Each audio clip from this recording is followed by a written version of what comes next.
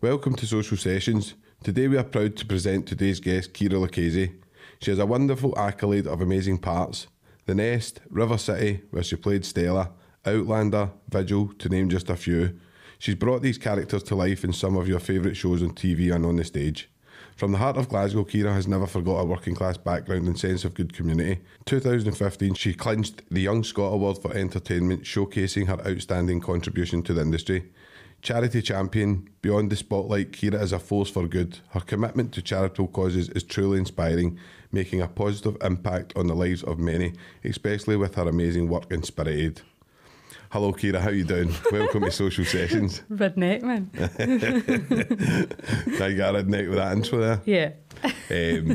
So what I'm going to do, Keira, we kind of, all my guests, I just kind of take them a wee, just back to their own wee kind of history. And obviously I know you grew up in Glasgow. So whereabouts in Glasgow was it you grew up? Well, I was actually born in Paisley. Paisley, outside Glasgow. So I spent the first few years of my life in Barrhead, actually, and then moved back to the Cardonald and Hillington area, which is where my mum was from. So it was Cardonald and Hillington I grew up. And obviously, what kind of what was it like growing up in that area? Was it, cause obviously Cardonald's a wee bit kind of, but did you see much growing up, or was it quite a good? To be honest with you, Sean, I need to have a proper think about it. I don't really remember much about my upbringing. I mean, it was great. I mean, my mum and dad kind of separated when I was about 6, and we ended up in a wee flat in Hillington, and we didn't really have much. But I know it's a total cliche, but like that was kind of the happiest we were during that time, because it was me, mum, and my brother, and it was just the 3 years, so it was great. Sometimes, I mean, we had Andy McLaren on here, and he was saying that as well. Like he's had all the playing football, the big football deals. He says, and it's the best he's felt in now is just doing his taxi driving and stuff. Do you know what I mean? And sometimes when you just accept what you've got into it, it's just that you're kind of hanging. So we'll just kind of move on for that and just kind of say, like, where did your kind of inspiration for acting and that come from, Keira? I kind of always did it. So I started like a dance class, I think, when I was about 3. And then my mum, I had Hunter's energy. My mum was just like, what do we do with her? So she flung me into this youth theatre. Because a lot of people do that thing with their wains, like, they send their kids to a youth theatre like, to get confidence or something. With me, it was just like, yeah, 100%. And then I realised that I really enjoyed it, and then I had to make a choice whether I was doing the dancing or the acting. Chose the acting, and then my youth theatre kind of acted as an agent. So I did my first job, I think, when I was 9. It was like a... Wow, that's young, isn't it? 9? Was that like a part in a show? Or? It was, yeah. I was playing a Jewish evacuee in World War II in this like kind of educational programme for BBC. So I kind of have always kind of done it. And then when I got to the age where I would maybe go to drama school or whatever, I started auditioning, and I didn't have any money, so I got a credit card and like travelled around the country like auditioning for all these drama schools. Got really far down the line, and it just never happened for me. So I spent about 3 years doing that, getting into hundreds of debt, and then I'm trying not to get political about that. It's not for the working class. It's all right, anyway, you can get political in this show. But it's just that thing, like you have to actually be able to afford to even audition for these schools. You know, like you need to send a sheet of paper in, and it's like, well, at the time it was like 50 quid to actually, you know, send your sheet of paper, like for the admin fee. And then obviously travelling like, up and down to London or Bristol, wherever it was. Anyway, I digress. That's going to happen a few times. So it didn't happen for me, and then I got the part in River City, and I was 19 at the time. Spent 7 years there, so that was kind of like my training. It's a funny kind of job because everybody's got a different route into it, you know. Like people do the whole drama school thing, some people don't. Like I know folk that were boxers that kind of fell into it, like just. You get Vinnie Jones now, and you football players and everything. Like there's different avenues, isn't there? Totally. Is there obviously it would be interesting to see. Like obviously, I know you don't want to get too political, but is there a kind of aspect of a kind of more middle class kind of people? Is it that kind of culture? I think, yeah. I mean, definitely. Like, you know, like Davey's spoken about it. You know, like back in the day, like that it definitely was. I think certainly I teach in the Royal Conservatoire now, and there's certainly like a massive push for Scots and for people from working class backgrounds. It's funny, like, I'm definitely going to get political now, but just the whole class thing, it's a kind of weird thing. Like, you know, I've watched Darren McGarvey. Have you watched Darren McGarvey's programme about class and stuff? Well, obviously, I know who Darren. I don't know him, but I know who he is, and he's obviously really good. I enjoy watching him, but no, I've no. It was just really interesting, the discussions about class, because I'm thinking about it a lot recently, right? Because I think I define as working class, but the acting industry is quite a kind of middle class industry, but nobody's ever getting any money. So it's things about, like, you know, what defines your class. So, like, money comes into it, where you were brought up, how you talk, where your parents came from. So it's like there's so many, and that's only a couple, you know, so many aspects. I think I'm kind of at the moment, you know, I've got my foot in two camps because, you know, me and David don't have any money, and I come from a working class background, but I eat avocados. Do you know what I mean? And I go to the theatre, which is a really middle class thing to do, you know, like. But you love acting, didn't you? It's just like your passion. It's like, yeah. So see, like, obviously, like, you're saying you and David don't have much money, blah blah. Is it a myth then that, like, obviously people see kind of you own big programs like Outlander and just probably just imagine that you're kind of well off? Is that a kind of myth then? Yeah, I don't know if it's like necessarily people like personally me, they think that, like, oh, Keira must have a lot of money, but I think generally actors, they think, like, if you're on a TV show you must be getting paid a lot of money. Now, I think the fee that you get for being in, like, you know, a BBC programme or something like that, what you would get for working like a week on that to somebody if they were working a week like in a normal job, people will be like, oh my God, that's hundreds and hundreds of money. But what you don't realise is that hundreds and hundreds of money needs to last you 6 months, a year, you know, because you're not working all the time. I've always just wanted to be a working actor. I've never wanted to be, I'm not saying I'm not ambitious, I'm ambitious in my own way, that I want to do certain things, like I want to do a feature film, you know, I've never wanted to go, oh, I want to be in Hollywood, or I want to, it's never been that for me. I want to do exciting work, and I want to have enough money that I can travel and be comfortable. I don't think that's the reality for a lot of people at the moment. No. So it's kind of... but yeah, I think you're right, Sean. I think people go, oh, they must have hundreds of money, but it's not like that. But I've chosen to do this, you know, and I don't think I could do anything else. You're really good at what you do, but Keira, I mean, it's like you're an amazing actress, and obviously knowing you, like, you're very grounded, and that's always been the case with you. Like, ever since I've known you, you've been grounded. You've never ever lost that.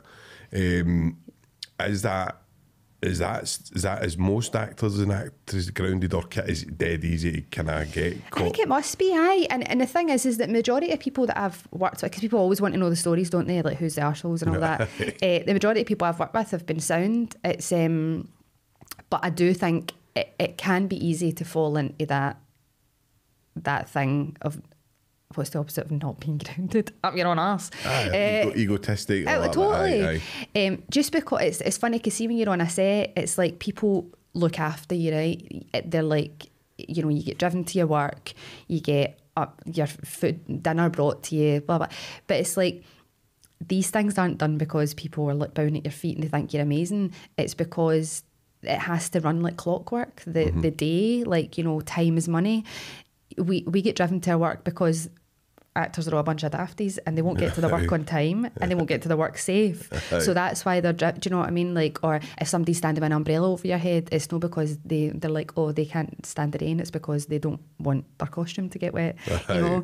But I think all of these things added in together, if you're getting all that stuff done to you all the time, then it can be, that can get into your head, and it can make you, you know what I mean?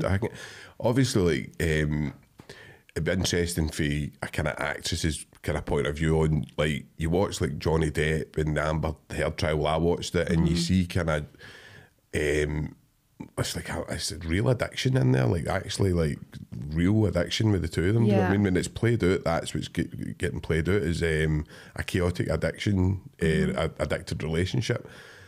Is oh my that God, we went for that all the way to Johnny Depp and Amber Heard. I was like, where is that? Is this okay, going? Sean. Yes, what are you getting at? No, what I was kind of thinking is there a culture in the acting of drugs, drink, stuff like that? Is that like true, or is it kind of? What I will say is that I think that there's a thing, you're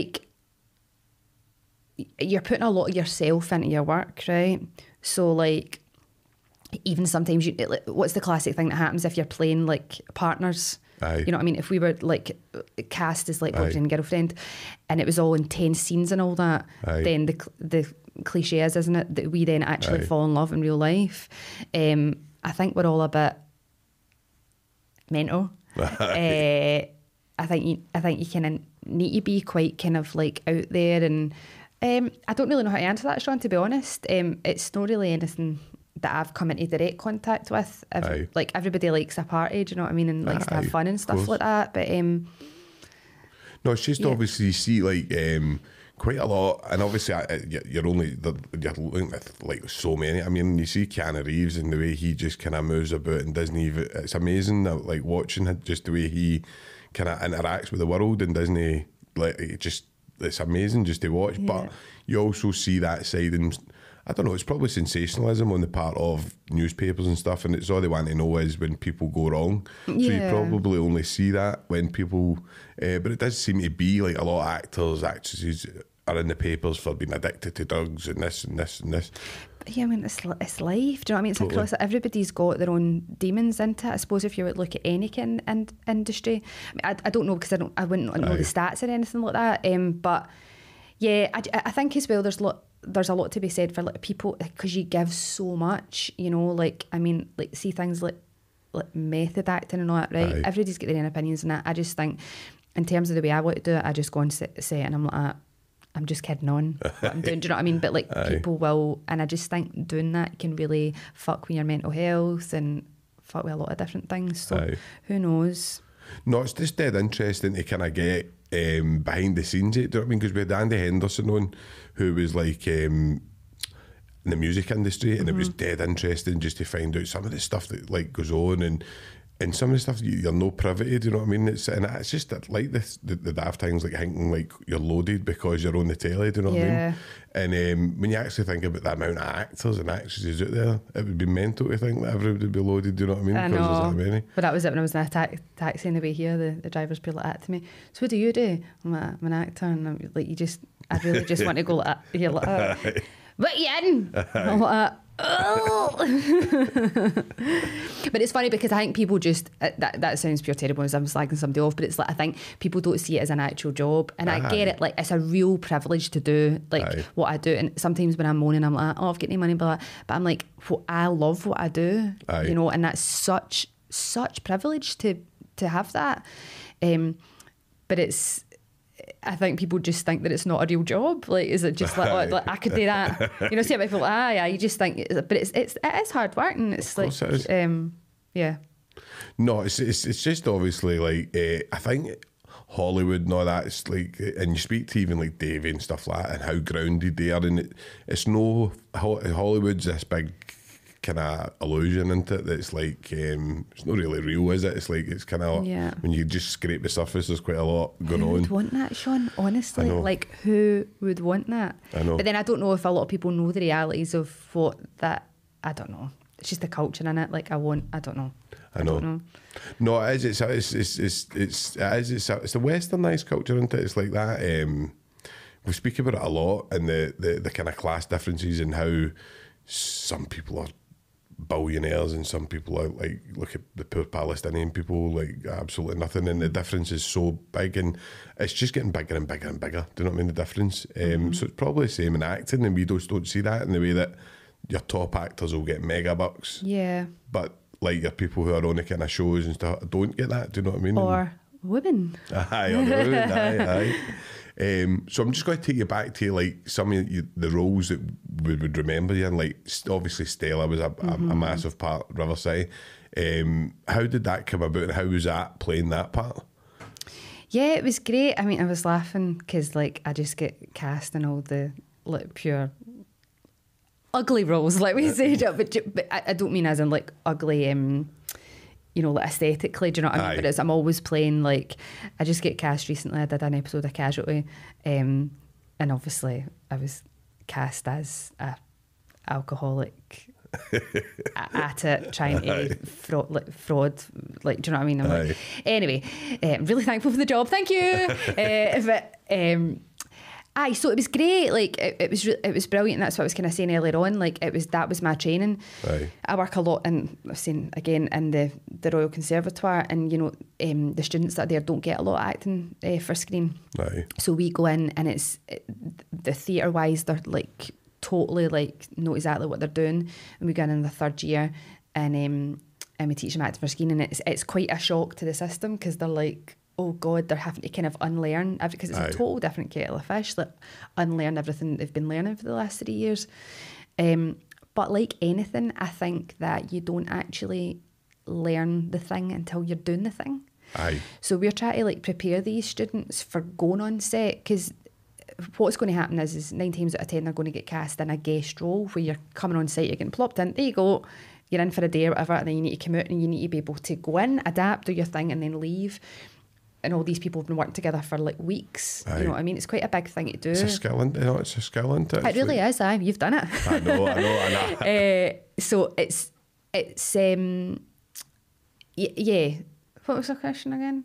It's just what just looking at the like how River, like how you were in it. So you don't. So I think that you don't know the thing until you're actually doing it. So the fact that I was in something that was a regular character, I was doing that every single day for 7 years, my God, that was such a privilege, you know, come out the other side and see now, Sean, I know the majority of stuff that I do is guest stuff where I'm in for a day or two or whatever. When I go on a set now, I'm no scared. You know, it's like I'm nervous enough that I care about the job and I want to go in and do a good job, but I'm so grateful for that, like that I can actually just go on and know exactly what I'm doing. Like so many people have never had that, you know, like. Is there a difference between doing like River City and stuff like that, like where you can play parts that you're maybe used to kind of playing, Keira, if you know what I mean, like as in it's a Glaswegian kind of then jumping into something like Outlander, like where it's a big massive set. Yeah. Is there a huge difference in like, or is it just the production that's different? Do you mean in terms of like scale? Yeah, 100%. Like you see the different, but again, it's like I wasn't saying that I didn't. I was just like, oh, whatever, pure. I can do it, and it's not that. And of course, it's not like you still get that kind of like first day of school feeling and stuff like that. But going on, even with it, basically, if you do something for all you actors out there, if you ever. Because so many people are so snobby about like shows like that, you know, and I'm not somebody that watches soaps, but people, not just the actors, the crew, people that work in these programmes are people that are the best at what they do, because you need to just work like that. Like it's like clockwork. You don't get time. There's a lot of kind of like you need to sacrifice a lot. So if you can do something like that, you can do anything. You know what I mean? And that was the same, like when it went on to Casualty, it was a similar kind of thing. I was just like, I know this world because I did it for so long. So obviously, if you had to kind of choose, like, obviously it's just a wee stupid, but if you had to choose the kind of best kind of role that you've had, would it be Stella, or would you have you enjoyed something else, or? Oh God, it's pure hard. I don't know if I've ever done anything significant enough, like as in like played a lead role that I could really get my teeth into, that I could compare to playing a character like Stella. I did a job recently. I did a pilot recently, which was just amazing. A girl I know wrote this sitcom about our life, and it's great. Don't know what will happen with it. I hope something happens with it because it's amazing. But it was the first time that I got to do comedy on screen. And it's funny, like pure, as if you're my therapist here, but like years ago, like I went to youth theatre and I was told that I could never ever be funny. And then I joined this comedy collective like in my early 20s that my friend set up, and I just always thought I could never be funny. I was really nervous about it. And then I was doing all these shows, and then I found people laughing at me. And there's this one time when I was standing on stage and I had the audience in the palm of my hand, and I was like, I had this pure epiphany. I was like, I'm funny. Like, I'm funny. And then last year, the year before, I got this audition for this comedy, and I got it, and everybody was so complimentary, and I was just like, God, I've still got that weird thing about being funny. But that's probably something that I did recently that I was really proud of, and I was like, oh, I'm liking this. I'm liking doing this. It's something that you kind of enjoy, isn't it? But just to, like, moving even on, because I know like you're kind of passionate about the stage. Obviously for us, we don't really know the difference. Do you know what I mean? Like how yeah. But with Davey says, like any real actor, and I think yourself said it to me before, is stages where it really is the magic happens. Yeah. How's that, Keira? Is it just because you've got that kind of live audience there, or? It's just a totally different beast, Sean. Like, I need to be totally honest, I'm not that experienced in stage. Like, screen acting is my thing. I'd love to do more stage. But it's the electricity, it's the live kind of reaction. Every time you go on, it's different because you're engaging with the audience, and what they give you, you give something back, and so it is totally different. But equally, when you're doing screen acting, although the kind of technical stuff can get in the way sometimes, it's the intricacies of stuff, the subtleties and all that you can play that are really enjoyable to do. So for me, I think they're just two. They're the same gang, pals. They're pals. You know what I mean? But like they are very different. No, because it's like you do see of. I can't even imagine like making a mistake on stage. Like, imagine like you would be able to get away with it if you were on screen. Do you know what I mean? You could do takes and stuff. How do you cope with that, Keira, if you make a wee mistake? Oh, it's hellish. I just did panto there, which is fine. You can make whatever mistakes you want. The audience love it. But I'll tell you a story. I did a anecdote. I was doing a play with my pal years ago, and it was a two-hander, and it was quite abstract, so the dialogue just didn't really make any sense. So if you tried, it was dead difficult to pick it up again, because I just didn't know what was coming next. So I was in stage right, she was in stage left, and what felt like probably 30 minutes, right, and it was like, God knows how long it was, my pal dried. And I was like, right, okay, panic. What did I come in with? And eventually I came in with something and I saved it. But as I was coming in, she was sitting in a seat and she was like that, getting ready to stand up. And after we came off stage, she was like that. She says, Keira, I'm glad you came in when you did, because I was actually getting ready to stand up and go, sorry guys, I can't do this, and walk off. Like, she was just like totally like, oh, it's the most horrible, it's like an outer body experience when that happens to you, and you're just like, But you always find a way out. Do you know what I mean? Like, but what you think's like so long, isn't it? It's probably only like a few seconds. Aye, but and the audience will never know. That's surreal. Blind panic. Aye. Awful. So just kind of moving on to, like, I'll move on to the kind of Shooters project you done in Addiewell, and that's where we met, which was an amazing project. Absolutely loved it. And just getting probably something I've never seen before, and I said this to Davey, was the way that you were able to bring that creative side out of people that probably didn't even know they had it. Mm-hmm. So is there a kind of way that you do that, Keira? Is there a magic wand for that, or is it just basically kind of?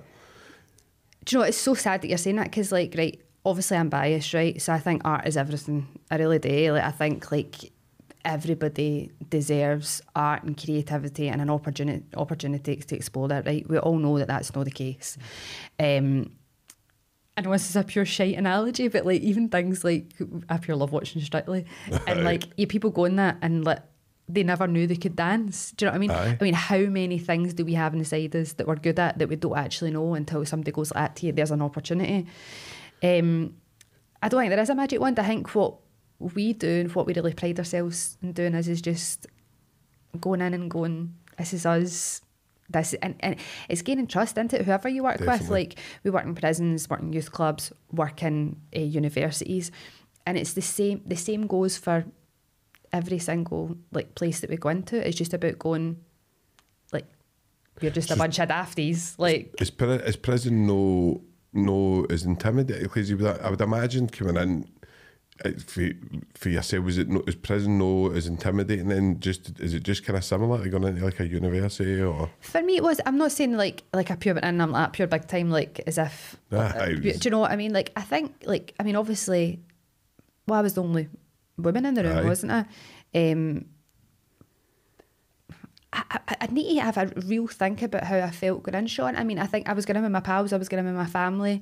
I was going in to do what I love doing, which is meeting new people, hearing their stories, making work, creating something, having fun. I don't know. I think I'm kind of, I wasn't always like this, but I think I'm kind of like, I just trust the process of entering, and I'm a kind of yes person. I'm like, right, let's just give it a go, let's just see what happens.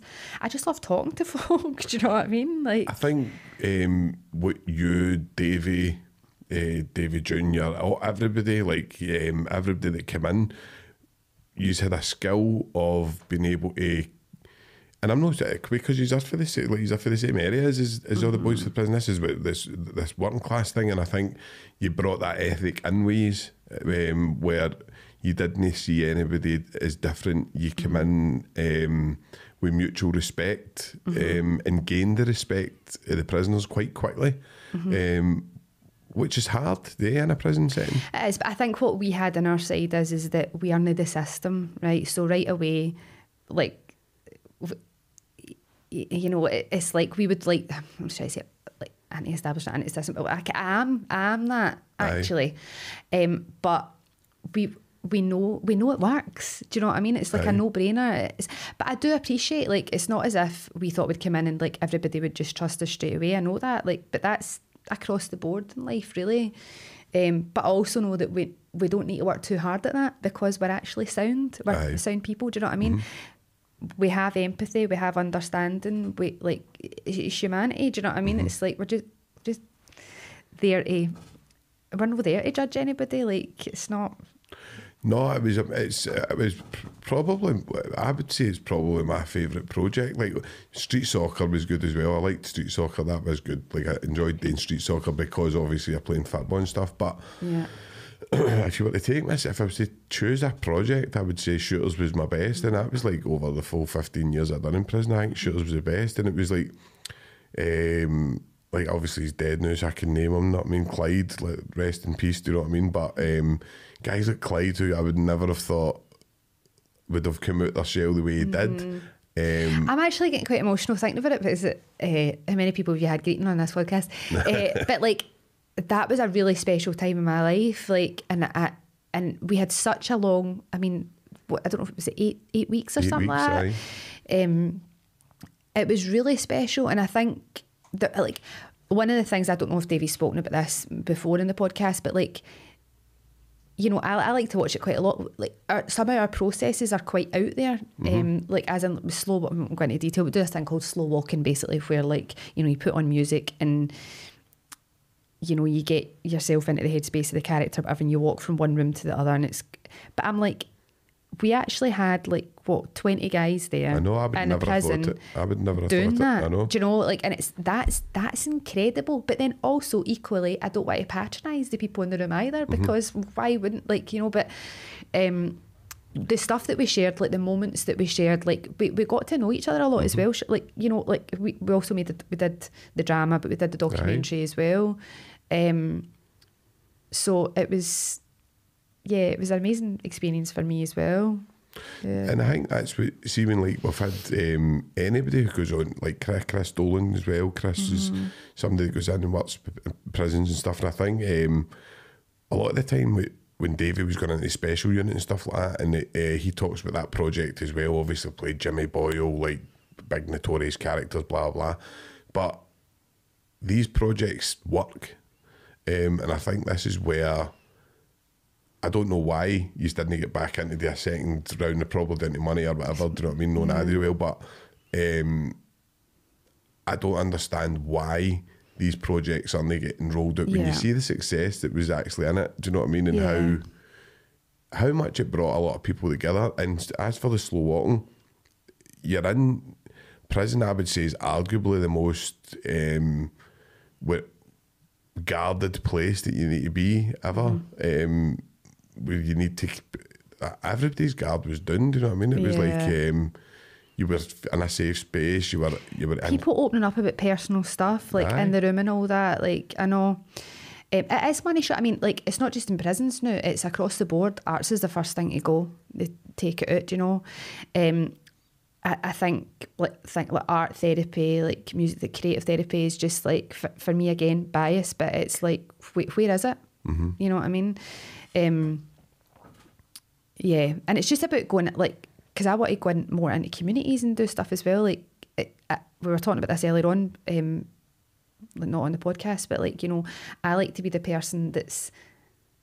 It's kind of sad that we were the people that go into the prison to give that at that point. Why were people in the prison not given that at that stage before, you know, like I did my children's panel training like a few years ago, and I ended up chucking it because they really fought to keep me because I've got personal experience of the children's panel, and I think I would have been a good person to be there, but I couldn't cope with being the person at that stage of the journey. I want to be the person at the start. I didn't want to be the person that was making the decision about taking shit off their parents. Do you know what I mean? I don't want to. I want to be the person that's preventing that from happening. And it is all about prevention, and obviously we speak about that quite a lot on the podcast, is going to like the roots, grassroots, going to schools, places like that. And we were talking the other day, I had a lassie called LJ and Tony, they were on, and we were talking kind of deep spiritual stuff, and Tony was saying that she works in a school and she's basically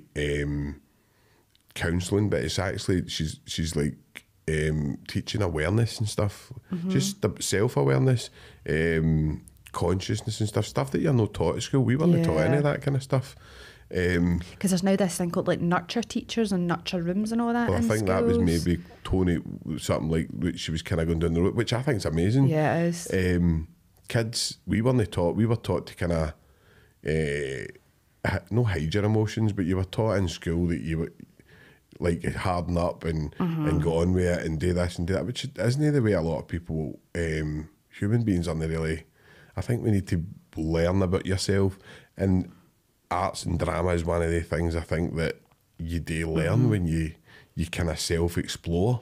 Yeah, and we're not there yet, Sean, do you know what I mean? But we're starting to kind of, like, the culture of not talking about stuff and not exploring these things is like, it's right. I always felt, I've always spoken about stuff, right? Yes, you ask me anything about myself, I'll tell you, right? I know. But I've always felt like a bit of an alien going through life like that, because everybody was a bit kind of freaked out by that. And I thought we were getting there, but we totally are. But it's even now, like, I mean, I had a miscarriage last year, right? And did you know that? Do you know that? Well, of course you know that, because this is the whole story about me sending a text out to everybody about what happened. But it's like, as soon as that thing happened to me, and it was hellish. It's hellish for anybody to go through that. But what was difficult for me was that I was treated really badly during the whole process, like when I was in hospital and all that. But as soon as it happened, I came out and I sent a text out to everybody going, I'm fucked, we're fucked, Davey's fucked, Wayne, everything. I don't feel I can leave the house, can you please come and see me? And nobody did. I say nobody did, right? A couple of people did, but people that I kind of expected to come didn't. They just totally freaked out. Now, at the time, I could have called them for everything, right? Now I can look on it and I can go, they just weren't able to give me that at that time because for whatever reason, the reason being a whole fucking culture about not talking about stuff, right? Along with other stuff. But like, to me, that's just mental. Like, I think that's absolutely mental. So it's just, it needs to stop. People just need to talk to each other. See if we just communicate with each other, then everything will be fine. It's just trying to break down barriers that I mean, we talk a lot on this podcast about conditioning, how society's conditioned always to think a certain way, to act a certain way. And I think as human beings, I think as individuals, I think were amazing. I think were beautiful. I think you can see so much in an individual, but bring 5 human beings together, 10 human beings together, you start to see the change, and it's usually not a good change. It's usually a kind of, people will kind of gravitate towards maybe the negative energy that the one person's got, or maybe just like the most influential. And I think if you're at, just like if you're at the dancing and one of your favourite songs comes on and everybody's jumping, it's like that energy kind of, you feed off that energy. But I think when you're in a group, there's so much negative stuff going about the now that people tend to go down that road to the negative. So you think you talking about like a kind of herd mentality type thing, about like totally. Yeah, and there can be positives and negatives. Like you're talking about, like if you're at dancing, you have that's all that oneness of being like that's how amazing is that euphoria that you're having together. You're becoming, but also that you can. 100%. It's funny because me and Davey, like, I'm like, you're a sheep, man. Like, if you're like, he's really like. It's actually one of the things that I love about my partner more than anything is that he's so giving and he's so kind and all that, and he's just. But it's also one of the most frustrating things because I'm like, fucking stand up, you're just saying like, do you know what I mean? Like, he's so, but we're opposite in that way. Whereas I really stand in my individuality, and that's. I hardly got to the end of that when I was contradicting myself. Sorry, I'm speaking so fast, but it's what happens when I get excited. It's not that Davey's not an individual. He is. He's just probably more of a people person than me. I'm just a bit like that. I'll chuck you if you annoy me. Do you know what I mean?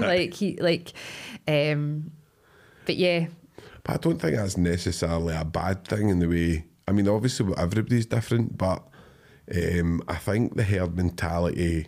I'm not saying Davey's that. I love Davey. I'm not saying is that. I know Davey's very bar me after. But I think that herd mentality has got us to where we are now. I think that is why we okay wars. I think that's why we say it's okay to have a war. It's okay for somebody to have £10 billion in their bank account while there's children starving.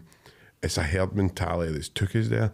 And I think once you start going individual, and you look at anybody whose kind of level of consciousness is a wee bit higher, I think most of them are individual. Sadhguru here, man. No, I wish I was Sadhguru. I love Sadhguru.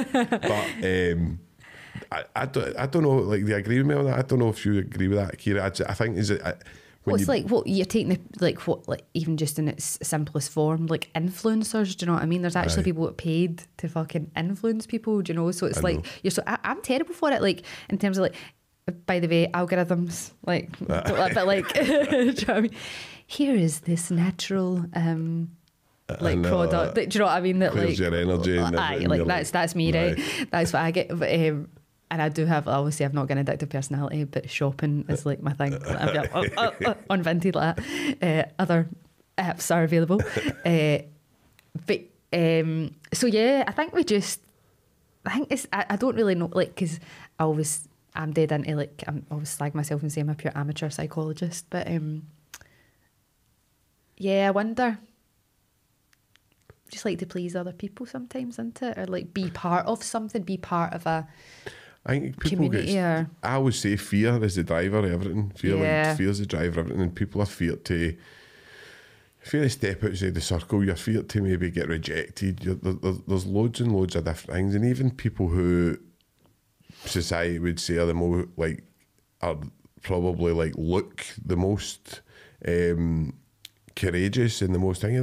It's usually fear that's driving them. Yeah. And if you look at people like Sadhguru, and you look at people like even like I know Tony Robbins is like a way kind of commercialised, but you look at people, they don't care what that is what they teach you. They teach you like why you care and what people think, and it's so hard naughty it is, but accepting your reality and trying to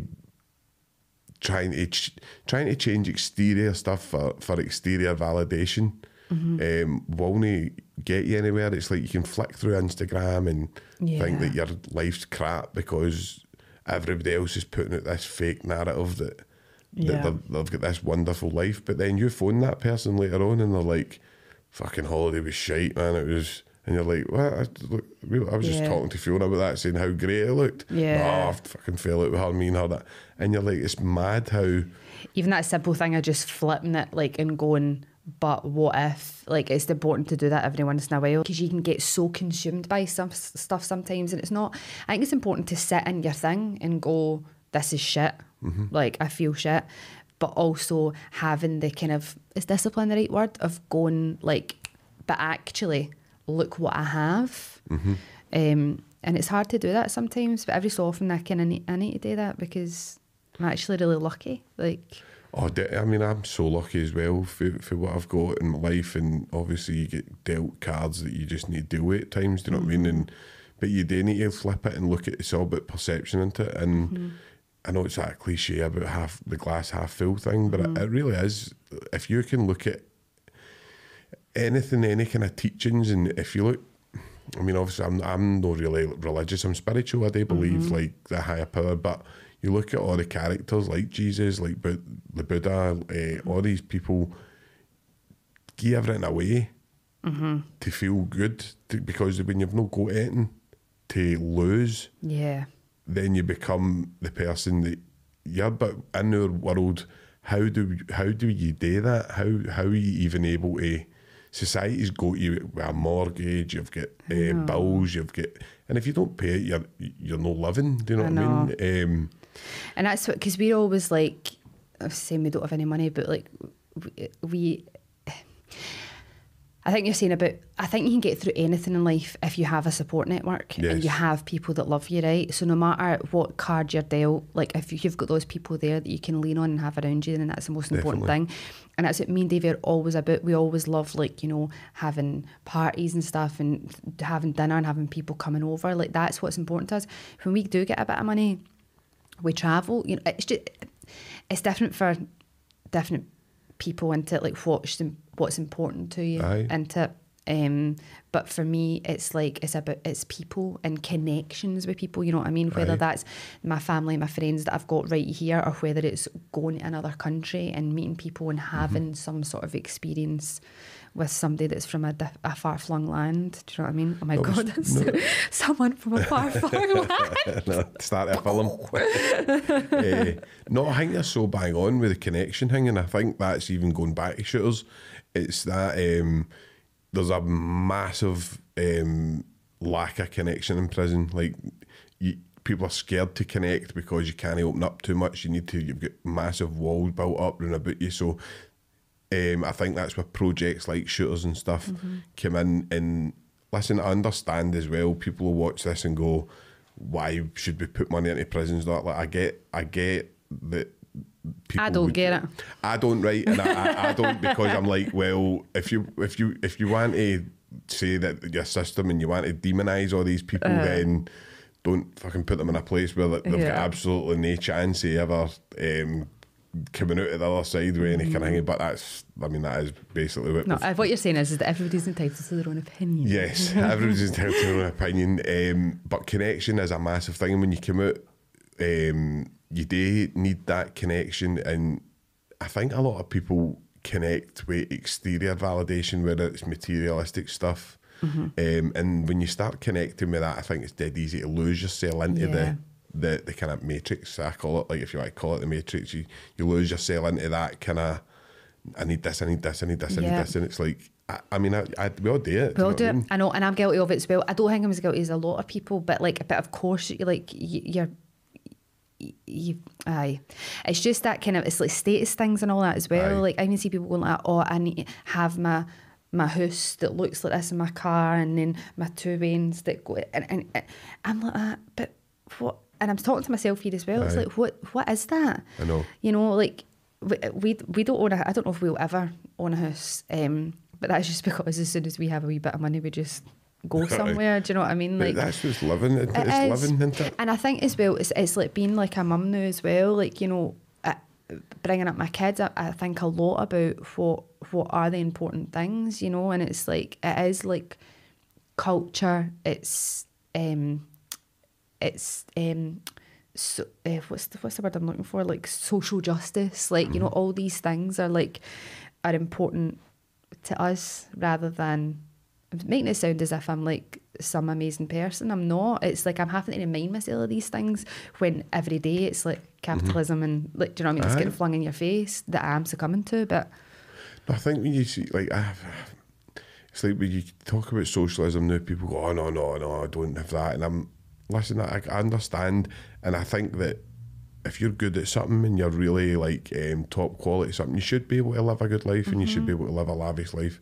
But me and Chris Dolan both talked about having, well, you've got a minimum wage. Why don't you have a maximum wage? yeah, I mean, if you go like that to somebody like, and understand inflation and economics and all that would come into it, but if you say to somebody, even if you capped it at £100 million and went, listen, you're not allowed any more than 100 million, if you can't live off that, then, but the rest of it's going to go into society, we're going to build up Africa and all these countries that are really needing, crying out for help, do you know what I mean? And we forget it's dead easy that, and it's, I'll go to Israel and Palestine, like I will go to it, it's dead easy to disconnect yourself for that because it's the Middle East, and kind of know see what's going on there, and that's over there. Aye, it's nothing to do with us, like let them carry on. When it is us that's behind it all, do you know what I mean? And it's our capitalist ways that are pushing wars. And I mean, you could go into all the kind of all these, I mean, we've spoken about it loads of times. I've spoke to Tommy about it and stuff like that. You could go into it in great detail, but what's happening is how can the Palestinian people connect? Where's their connection, if that makes sense? Where are you getting? Whereas in the West, we are kind of smothered with connection, but it doesn't necessarily mean it's a positive connection. And being able to disconnect, to think that that's okay what's happening over there. Yeah. I don't know how they've done it. They've managed to create that. I mean, it's difficult, isn't it? Because earlier on you were talking about fear, right? And it's like that's what they want us, right? They want us to be afraid of everything, right?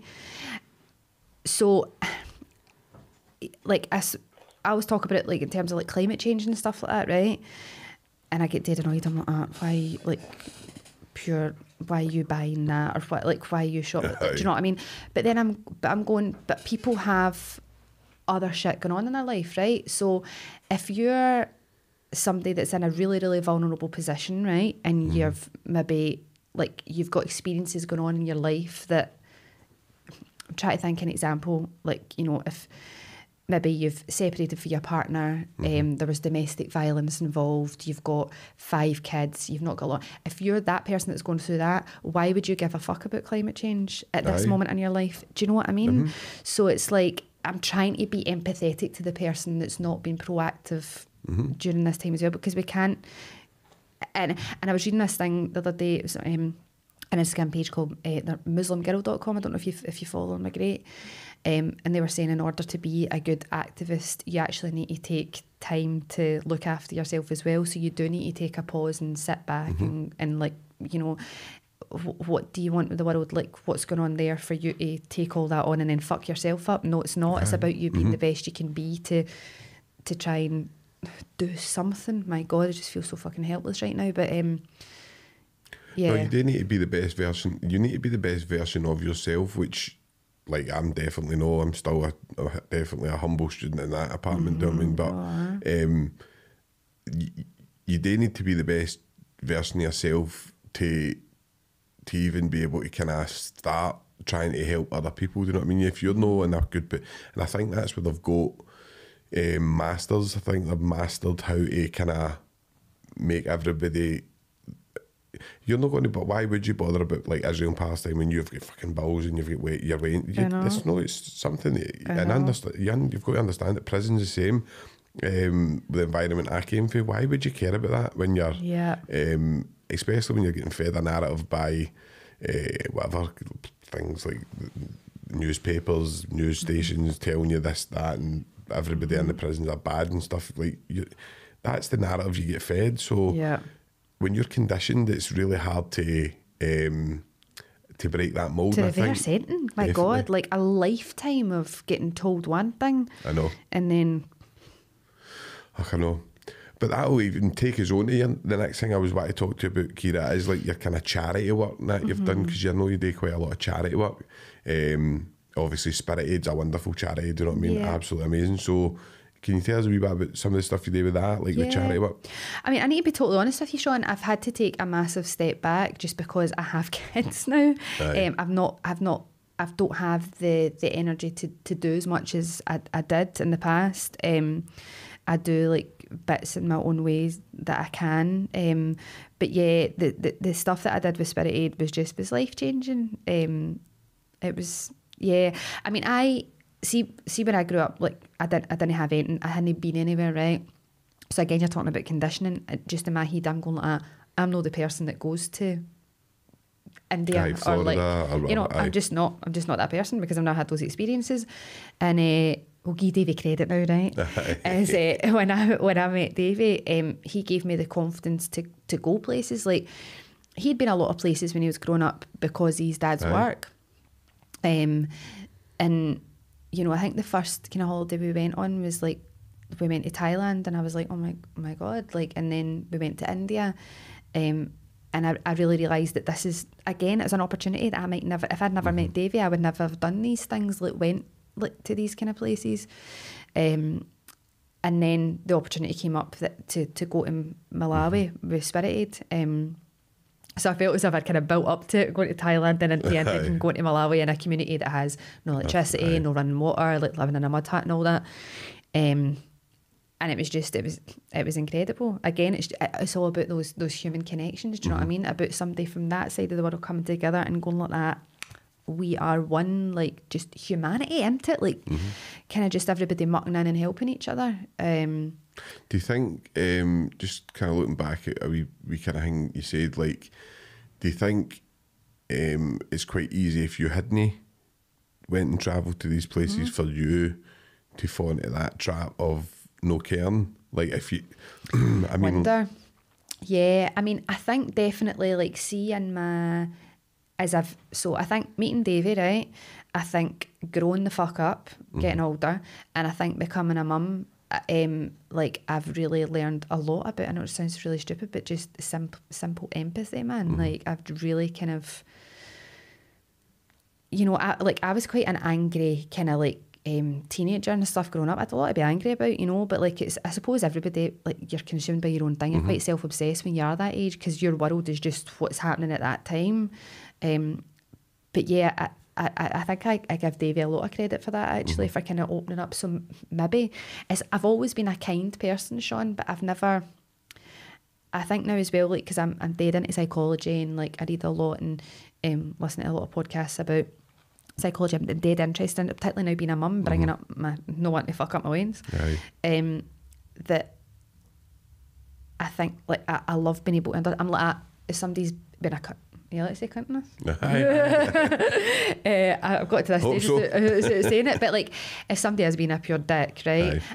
For me, it's like, right, okay, if they're being a dick towards me, right, allow myself that emotional reaction, like, that's hurt me, but I'm always like that, right, why is that person acting like a dick, right? I really like to explore that and go, what's all that about? So it's like, so yeah, I think that's when you reach that next stage of consciousness. I think that's when your awareness goes up. I think a lot of people are stuck, and I try and explain to people, like, obviously some of the guys I know who are really in a rut of addiction, maybe in a rut of criminality and stuff like that, it's dead easy to demonise people like that. One, you don't know their background. Two, the level of awareness that they've got is so low. The vibration level that they're on is so low that trying to explain to them that there is more out there. Yeah. Like somebody that's in the chaotic world of addiction, running about, trying to feed an addiction with no money. When does he start becoming aware of the stuff we're talking about? Like trying to become self-aware and he's not got time for that. Yeah. And I think there's no empathy for that. That's where it's difficult. It's like it's a balance act, right? Because I can still be a heavy raging bastard, right? I've still got a lot of shit that I'm fucking annoyed at. I know why it's happening, right? So like if somebody's been a pure arsehole to me, I'm like, right, I know why that's happening, but I'm still fucking raging about it. So it's like, and you can't give everybody a free pass either. Do you know what I mean? It's like, just because it's like, me and pal talking about it the other day, it's like trauma trumps, do you know what I mean? Well, I'm like that because I've had this trauma in my life. Well, I've had this trauma in my life, you know what I mean? We're all fucked up. Again, it's just about communicating with each other and just going, right, can we just kind of just like wipe the slate clean, have a conversation and try and sort this shit out. But people are so, like, that's, I was talking earlier on about the miscarriage thing, about people not coming. It's like, I was people would go, see if I never sent that text message out, people would be sitting at home going, oh, I don't know whether to go, is that the right thing, and do I say the right thing? Fear again, right? I think we did come. I hopefully think we did. Totally. That's a pure attack on you. You never came, but just like, I actually said in that message that I sent out to everybody, here's what we need, right? I actually literally was like, and I think I remember saying something like, if I'm lying in my bed greeting, can you just get in beside me? Like, I literally said that, but people still had the fear. And it's like, at that time I was raging, and I probably am still pretty raging about it, but I get it now. Do you know what I mean? It's like, but even giving people that like fucking by numbers, do you know what I mean? Like, they still shat themselves because it's like, it's just not norm. It's not ingrained in us. It's like that total like fear of talking about stuff or like thing. And I know that that intimidates people with me as well. So sometimes I just crank it up a wee bit just to but like, people are a bit like that with me, right? And I'm not everybody's cup of tea. Do you know what I mean? And I know that, but it's just like, it's funny now. People are kind of going like that. Oh, like, you know, we just need to talk about the thing, and I'm like, do you know? It's funny. No, I think you're right. It is that as a society, where there's no time for empathy in that. I think you need to learn it yourself, and I think what you're talking about with the text message you're putting out, again, probably every single person, every couple you've sent that out to has been like, oh, and breaking the heart somebody, for us. Somebody else will go, like, but like, we're not close enough or whatever. Like, somebody, the closer ones, like, that's who'll go. Yeah. And actually, like, you've put it out, this is what I want, everybody to come and see me. But everybody's went, oh no, we're not close enough, or we're no. And also, I need to also go like that. I don't know what those people were going through in their life at that point in time either. Do you know what I mean? It can't all be about me. But it was. But it was about me at that point. But the fact that nobody came is hurtful, because then you know it's because everybody's scared and everybody's not took you up on it. Do you know what I mean? But it's cause, like, I mean, because I was dead lucky, like, because I got pregnant kind of straight away after I had the miscarriage. I nearly died when I had my daughter's belt. That's another fucking story. But because I had all this trauma, I got to see a psychologist through the NHS to prepare me for having Donnie, right? Because I was fucking shit myself for multiple different reasons. And one of the things that we were talking about, like, you know, it's my pal always says this, it's like, don't judge other people by your own standards.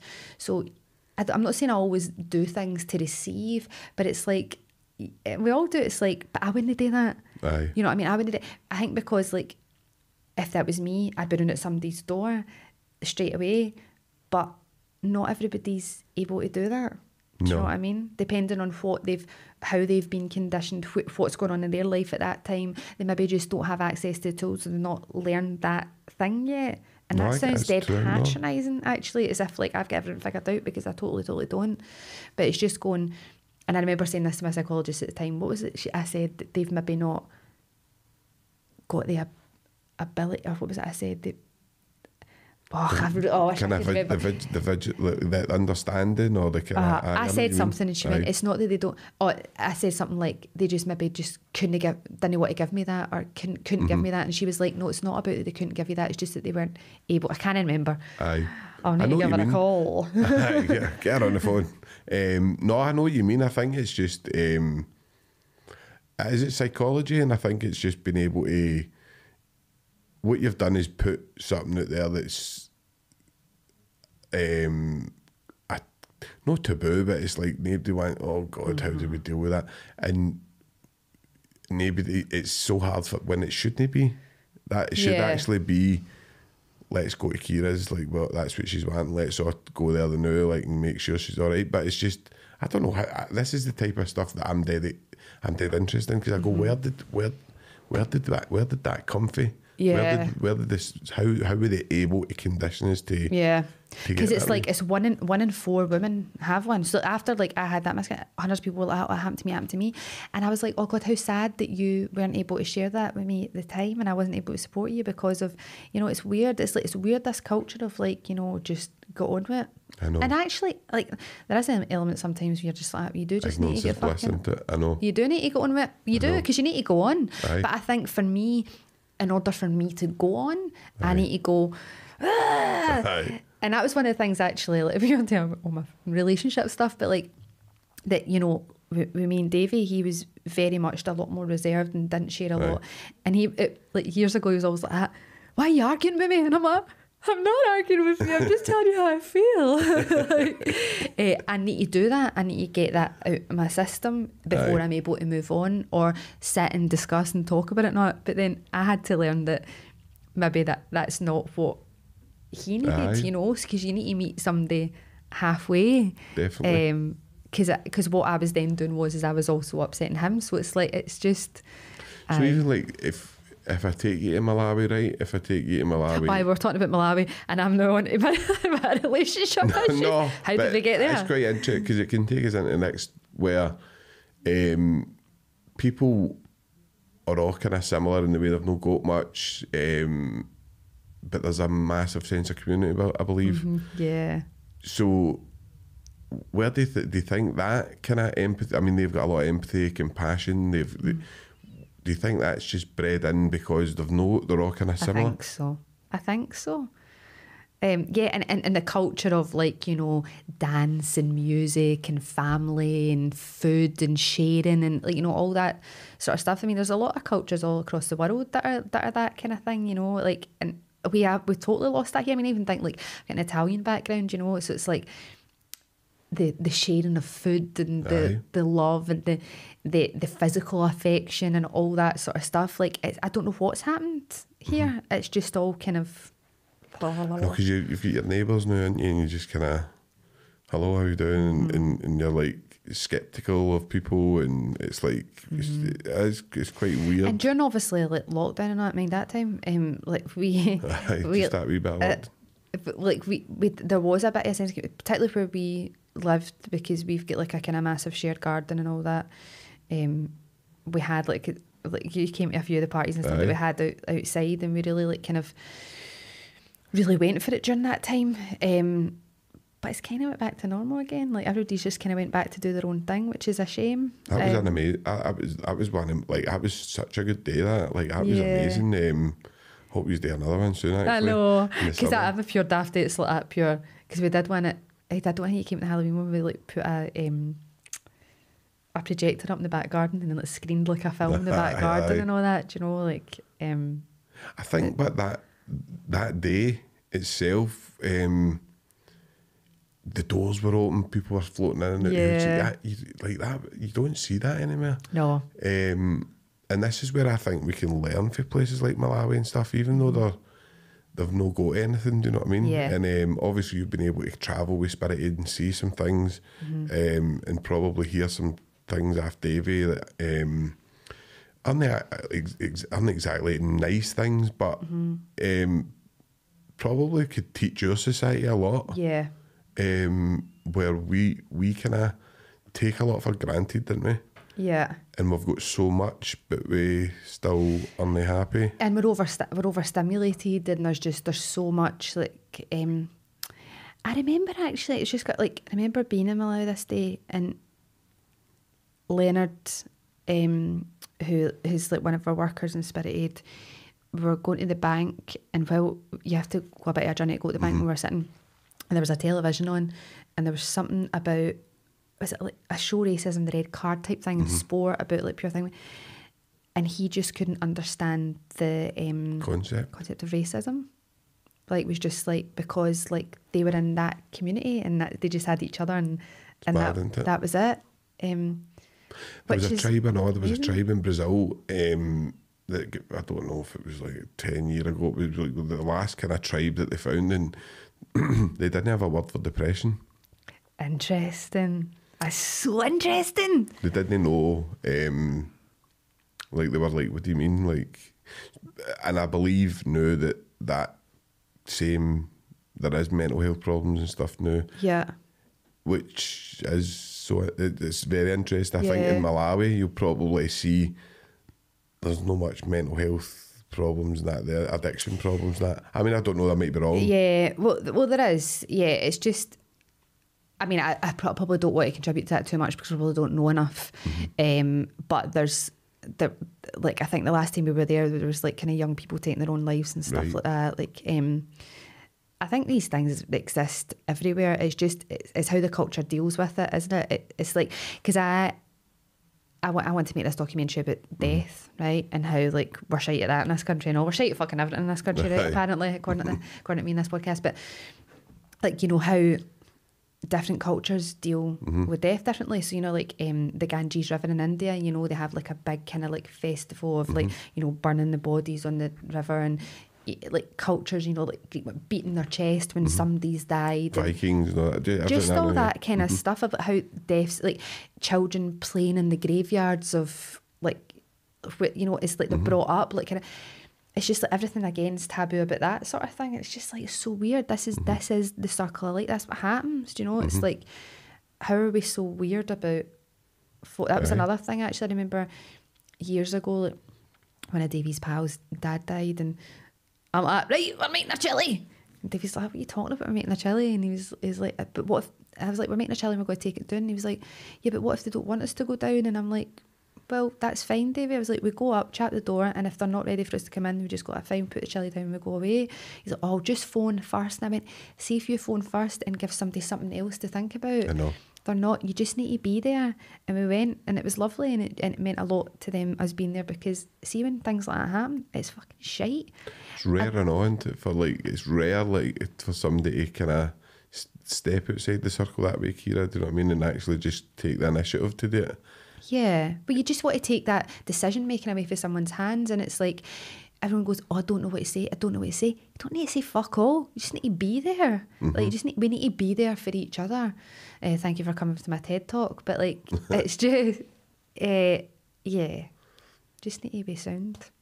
No, I think you're totally right. And I obviously, like, we were talking to Dave about Malawi and stuff like that, and he was talking about just different places he's been, do you know what I mean? And he was saying there is a lot to learn, and just listening to guys like, as we were talking before, Sadhguru and that, and they go, like, I've seen him, like, Sadhguru's actually quite funny, right? And like, I've seen him arguing with people before, and like somebody will say, like, what do you think of like whatever, like Western medicine? And he's like, what do I think of Western medicine? He's like, why do you think that we would even consider Western medicine? Like, and it's so bizarre to him, but we're going, like, people go, he's a nutter and all that, and it's mad to see the differences in cultures. But I think globalism, if you want to call it that, is probably kind of killed a lot of cultures. Whether they mean it or not, I don't know. It's another thing, but probably another topic we could go into. That's could go on for an hour. But just kind of as we're coming up to the end, Keira, right, I've got some kind of questions, right, for some viewers that I put out, like, you were coming on, I've right? still got more things to say. Batter in, like, if you get anything else to say. I need to come back and do it again, right? No, definitely. So this is for Sarah, 1988. She says, hi Keira, your roles in both historical dramas like Outlander and contemporary shows like River City are so diverse. How do you prepare for such contrasting roles, and do you have a favourite genre to work in?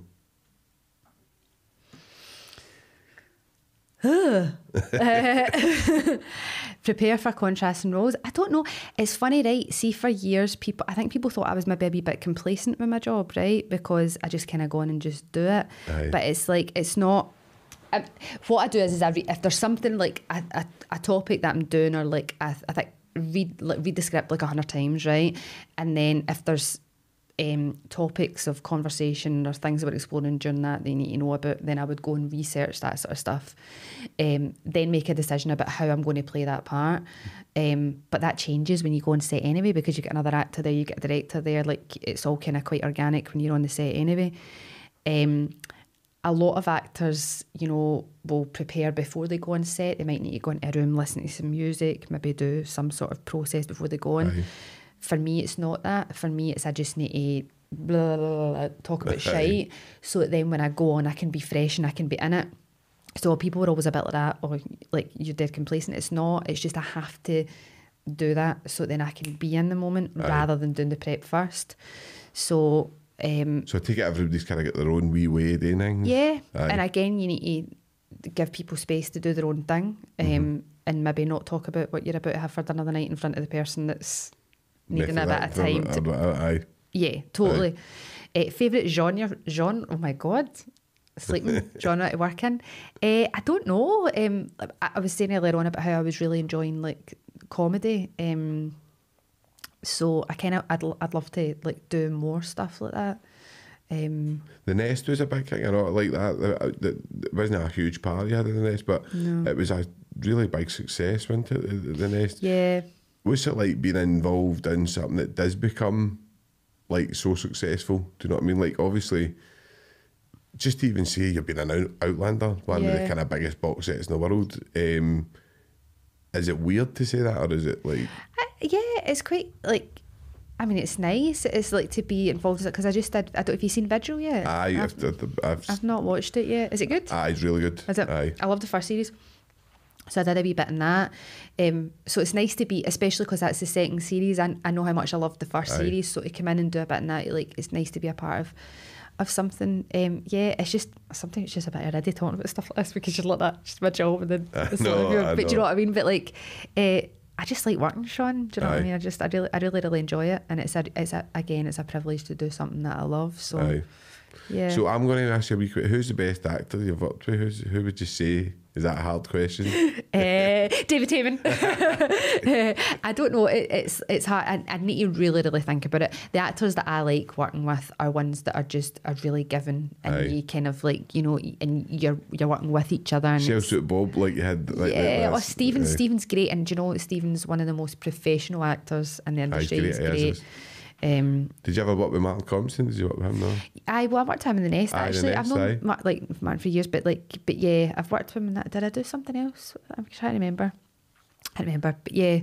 He seems like a good actor. I quite like. Do you like Martin? Yeah. I seen him in I thought he was brilliant in the one he played. Was it Pierre Manuel? Pierre Manuel. I thought that was really good. Yeah. So the next question I've got is for Chris. Chris 20. Are these real people? Have they put this in? Aye.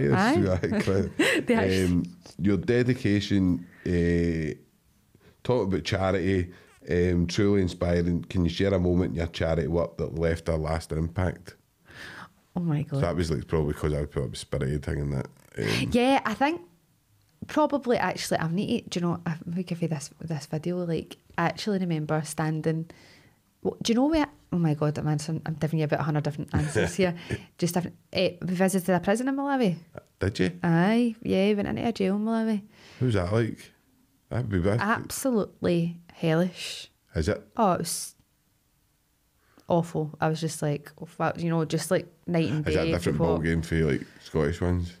Yeah, it was just like that. Wow. But we ended up singing the Green Brigade song, "Will Help Yourself to Excel," to like with these guys in there.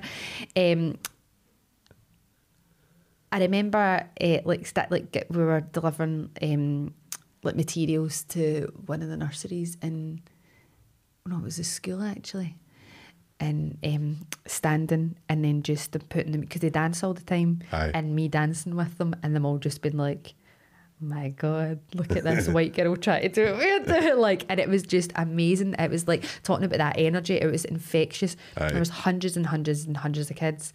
Has someone I've never seen a white person before? Yeah, I mean, I think the only white people that have been in that community have been us. Yeah. And it was just like.